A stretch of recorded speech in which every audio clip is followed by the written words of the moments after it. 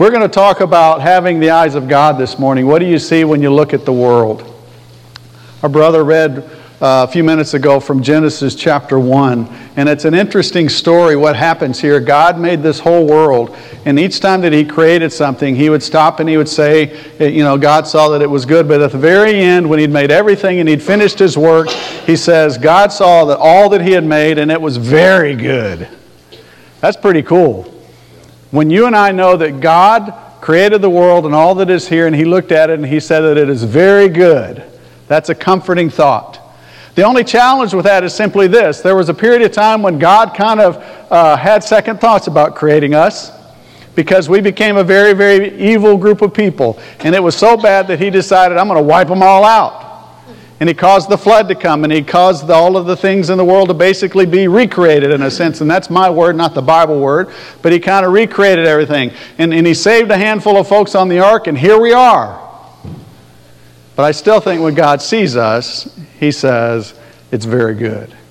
And I say that simply because I know when I read verses of Scripture like this one in 2 Peter chapter 1, God has given us a part of His Spirit. He's given us a part of His glory. And because of that, He looks at us and He sees us as being good. He wants us to make every effort to add to our faith goodness, and to goodness knowledge, and to knowledge the self-control, and to that perseverance, and godliness mutual affection. And most importantly, He wants us to have love. And if we have those in increasing measure that He's called us to have, He looks at us and He says, it is very, very good. Or we look at the passage in Exodus 34 that we've considered before, where He says, the Lord, the compassionate and gracious God, slow to anger, abounding in love and faithfulness, maintaining love to thousands, and forgiving wickedness, rebellion, and sin, yet He doesn't leave the guilty unpunished. The glory of God is a part of us, and it is very, very good. That's what God has called us to be. He's called us to see the good that's in the world. So what do you see when you look into this world? When you look at the world, can you look at the world through the eyes of God? Can you see people as Jesus saw people? In this morning's adult Bible class, we spent a few minutes talking from the book of Mark about Jesus as He had this rich young ruler come to Him. And the rich young ruler said, good teacher, what should I do to inherit eternal life? And Jesus said, why are you calling me good? The only one good is God. And Jesus goes on to explain to the young man the things that he needs to do to inherit eternal life. But when Jesus saw the young man, the one thing that stood out in that story to me as I was reading it again, preparing for that lesson this morning, was the fact that when Jesus looked at this young man, He loved him. He knew the challenges that the young man was facing. He knew the young man's heart, hence the answer that Jesus gave him on what to do to be saved. But the most important thing was Jesus loved him. And it was good. When you look at people, what do you see?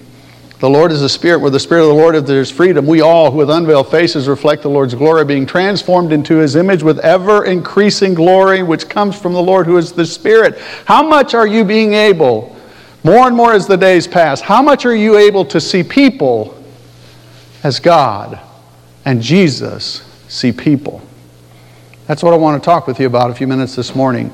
Because how we see things is important. The way you look at things is important. The way that you see people is important. And your ability to either interact or not interact with them. To have a good conversation or not to have a conversation with them. How do you see people? You see this little diagram here. We all know advertising. Fifth Avenue, New York City. They throw all this advertising at us. And someone created this wonderful little ad for Baskin's 31s, but many of us never saw the 31 in the middle of the ad because we didn't see it. We just saw the ice cream. Now, personally, I just looked for the ice cream.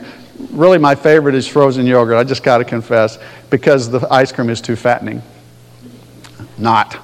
I like either one of them just equally. And then you look at some of these ads. Look at the word twins there with that little 2 turned sideways. But if you don't notice it, it looks like an N because that's just kind of what we see because we see the word twins. And the little Kollner Zoo, if you look carefully at the feet of the elephant, you'll see that there is a rhinoceros and a giraffe built into that emblem there. And we see things, but we don't see things. And we look at people, it's the same way. We look at people what we don't really see people sometimes. We just see them, but we don't see them. And I dare say that there was ever a time when Jesus looked at someone, He didn't really see them for who they are. Jesus always saw people in the way that He needed to see people, which is in the eyes and in the Spirit of God. And sometimes it's puzzling to us when we think about the words of Jesus. It's puzzling to us when we see Jesus come to someone like the rich young ruler and He makes the statement, well, you need to go sell everything that you have.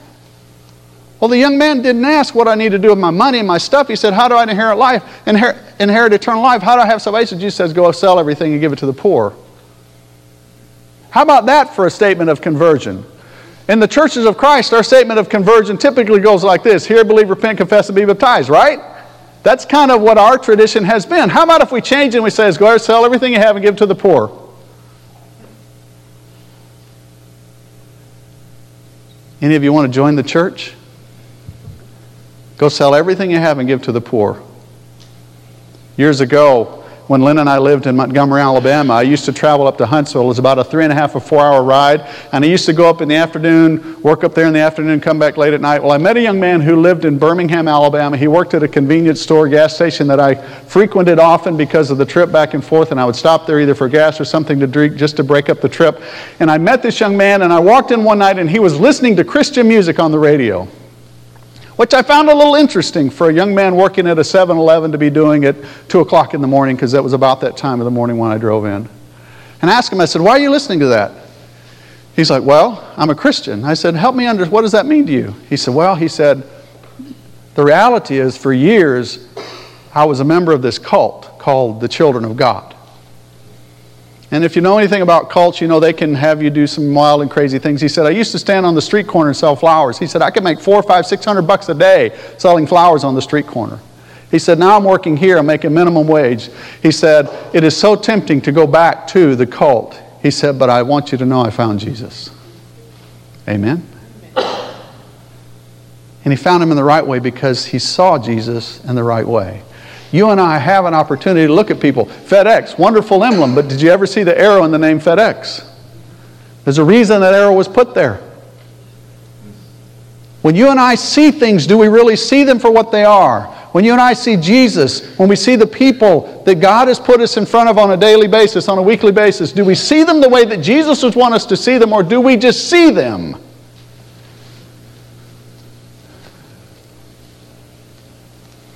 When you look at these people, what do you see? There's a wonderful couple there on the left. This was supposed to have animation built into it. Mike, the animation didn't work. These pictures weren't all supposed to pop up at once. It's supposed to be animation here, but that's okay. So when you see this little couple here, what do you see? This is a wonderfully, happily married couple.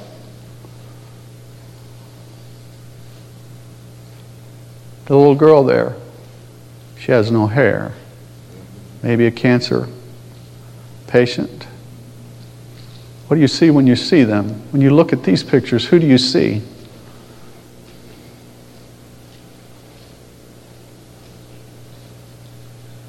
When you see people, what do you really see?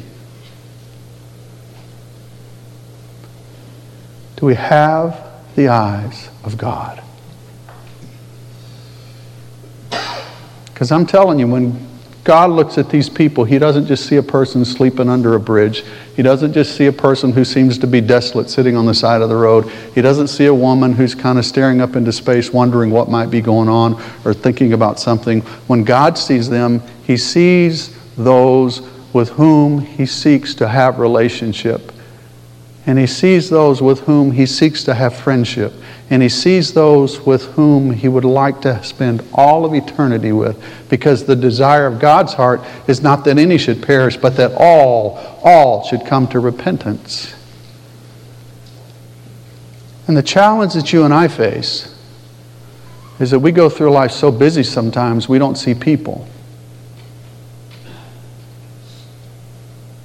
We never see them. At dawn, He appeared in the temple courts where the people had gathered. He sat down to teach them. The teachers of the law and the Pharisees brought in a woman who had been caught in adultery. And they made her stand before the group and said to Jesus, "Teacher, this woman was caught in the act of adultery. In the law of Moses, we're commanded to stone such people. Now what do you say?" Now, they were asking this question to trap them. in order that they could have a basis for accusing Jesus. So Jesus bent down and he started to write with his finger on the ground. When they kept on questioning, he straightened up. And he said to them, "Let any one of you who is without sin be the first to throw a stone at her." And then he stooped down again and he wrote on the ground. And at this, those who had heard him began to go away, one at a time, the older ones first, until only Jesus was left with the woman still there. And Jesus asked her, "Woman, where are they? Has no one condemned thee?" "No one, sir," she said. "Then neither do I condemn you. Go now and leave your life of sin." I've known people who messed up. Have you?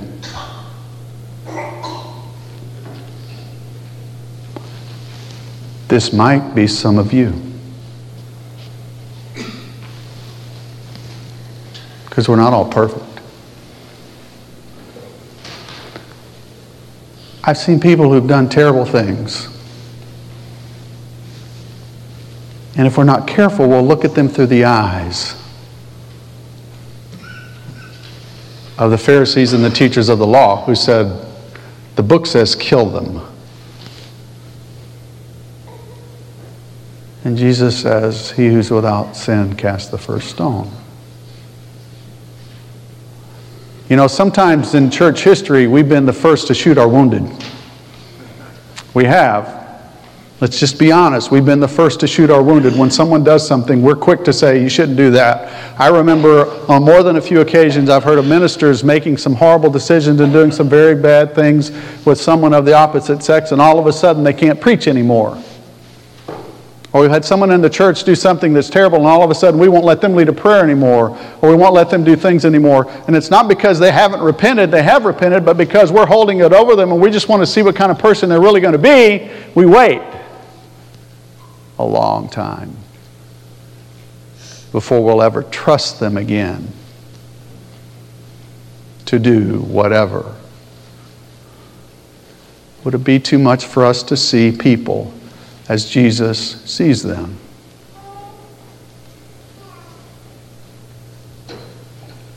A wounded reed I will not break. A smoldering wick I will not put out. How much is enough?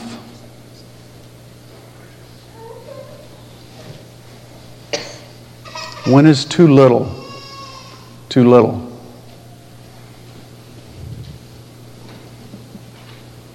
Is not good enough really ever not good enough?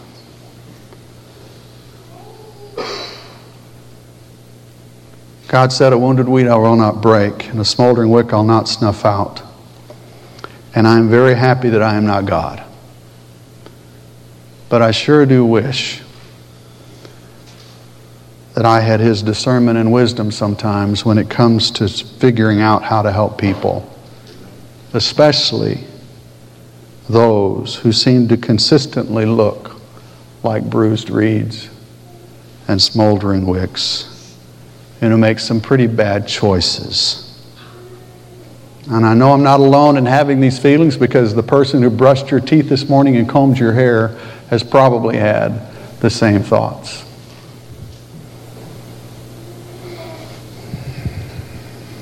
It's a gentleman I knew who was living on a boat. Living aboard in Southern California is kind of a dream for some people. Only a handful of us are crazy enough to ever do it, though. But he was living his dream. And as would have it in his life, oftentimes his dreams turned into nightmares because of decisions and choices that he would make in life. And this time was no different. The economy had kind of fallen through the floor. Some of you remember 2007 and 8 and all of the things that were happening here in Southern California. Work was difficult for an unskilled laborer. Food and other essentials of life had become pretty scarce, and resorting to picking up cans and empty water bottles and things was about the only thing he had to survive. Life had become pretty ugly. I received a phone call from him one afternoon, and he shared with me, he said, Ed, he said, I just got a phone call from the marina, and if I don't come up with a certain amount of money, and I forget the amount of money, but it was into the thousands of dollars, if I don't come up with the money within the next couple of days, they're going to lean my boat, they're going to lock it up, and they're going to kick me out of the marina, and I have nowhere to go. Can you help me? And I didn't have an extra amount of cash. I couldn't just pay the bill. And I'm not even sure that just paying the bill would have been the right thing to do. So we made some phone calls, a lot of them. We found someone who would be willing to buy the boat. So we did the appropriate paperwork and kind of got him out of his jam, and the purchaser said, I'll give you a few days to move your things off the boat, and I had agreed to deliver the boat to Marina del Rey from Dana Point. So the afternoon that I was to take the boat up, I show up at the marina,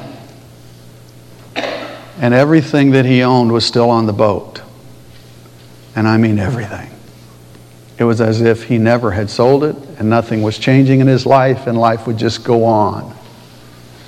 And I looked for over 3 hours for this guy, trying to find him, to help him figure out what we were going to do with this stuff. And finally, after having no luck finding him, I decided it was time to go because I had a long sail ahead of me, and so I pulled out of there about 1 o'clock in the afternoon. And about 4:30 or 5 o'clock that afternoon, I got a frantic phone call from him. He said, Ed, the boat's gone. Someone stole the boat. All my stuff is gone. And I said, your stuff is not gone. It's in safe hands. I have it all. He's like, what do you mean I have it all? I said, I have the boat. I have to deliver it. Today's the day I had to deliver it. I tried to look for you for 3 hours, and you were nowhere to be found. What's up? He's like, well, I was out. Well, he had excuse after excuse. He said, but you have my stuff. I said, yeah, I know I have your stuff. I have everything. It's all here on the boat with me. He's like, no. He said, you have my stuff.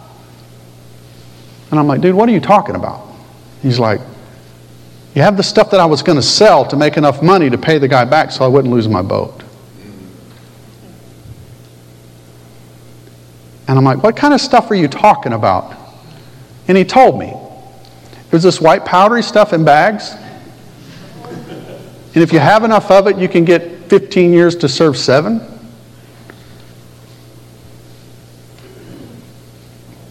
And I'm having this conversation on a mooring ball in front of the Harbor Patrol in Newport Beach. And if they'd had a really good dog, I'd have gone to jail that day with his stuff. I later found out it probably would have been enough to give you a life sentence because he had a lot of stuff on that boat. I finally did get the boat delivered. And with the help of my wife, he came and he picked up his things. And he took all that he could carry and he put it in a duffel bag. And we gave him a ride. And he left. And we left the boat. The next day, I went back in to clean up the things that he had left because it was kind of a mess. And I didn't want to leave the mess for the new owner. But one of the things that he had left on the boat was a CD player.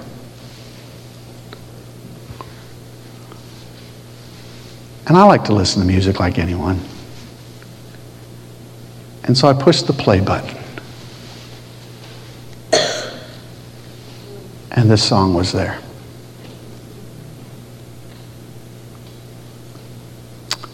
Amazing grace, how sweet the sound, saved a wretch like me. I once was lost, but now I'm found. Was blind, but now I see.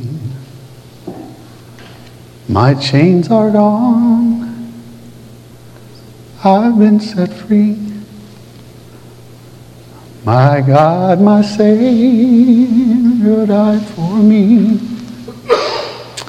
Like a flood, mercy came, rains, unending love, amazing grace.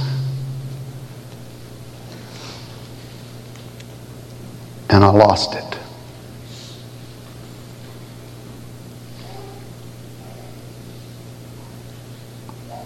a bruised reed I will not break, and a wounded, smoldering wick I will not snuff out. How much is enough?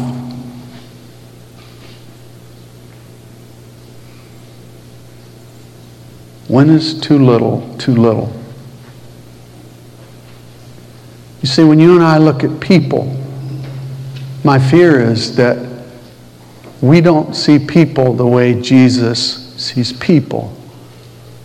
We just see people as a means to get wherever it is we're trying to get to and to do whatever it is we're trying to do.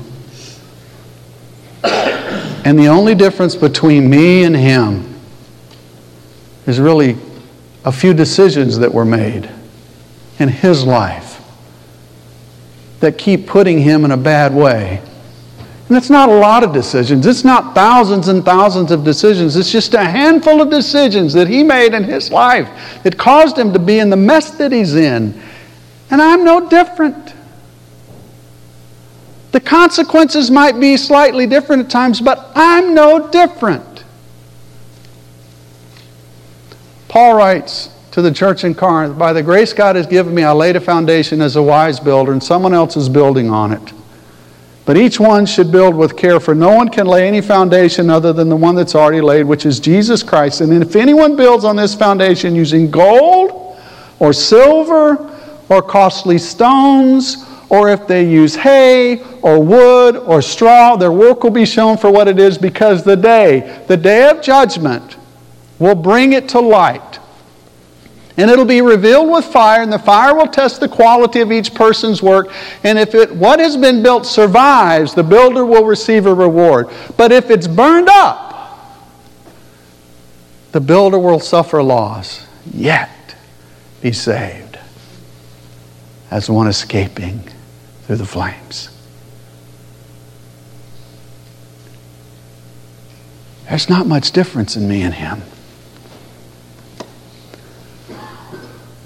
But my question is, can we see people through God's eyes? Can we see them the way Jesus sees them and realize there's very little difference in us and them?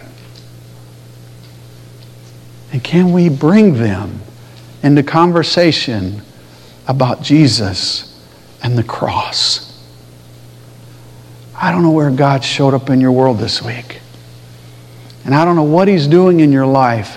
But I know this, without exception, every single person that you'll see this week, every day of this week, is a person that God is interested in. And you and I have a ministry, a glorious ministry of reconciliation, where we are given the opportunity to restore a relationship of friendship between God and them. But we can't do that if we don't see them as Jesus would see them. So I offer you this morning to re-evaluate how you look at people. Can you have the eyes of God? Can you see people through the glory and the majesty of the Creator? Can you look at them with all of their warts and their frailties and their idiosyncrasies and their stupidity and their bad decisions and their good decisions? Can you see them and say it is good? Because they are a soul who needs a Savior. We're going to sing the song together.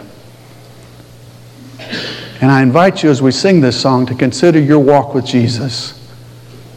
And if you're walking hand in hand with him and you're seeing people the way he sees it, then by all means continue to invite them into the family.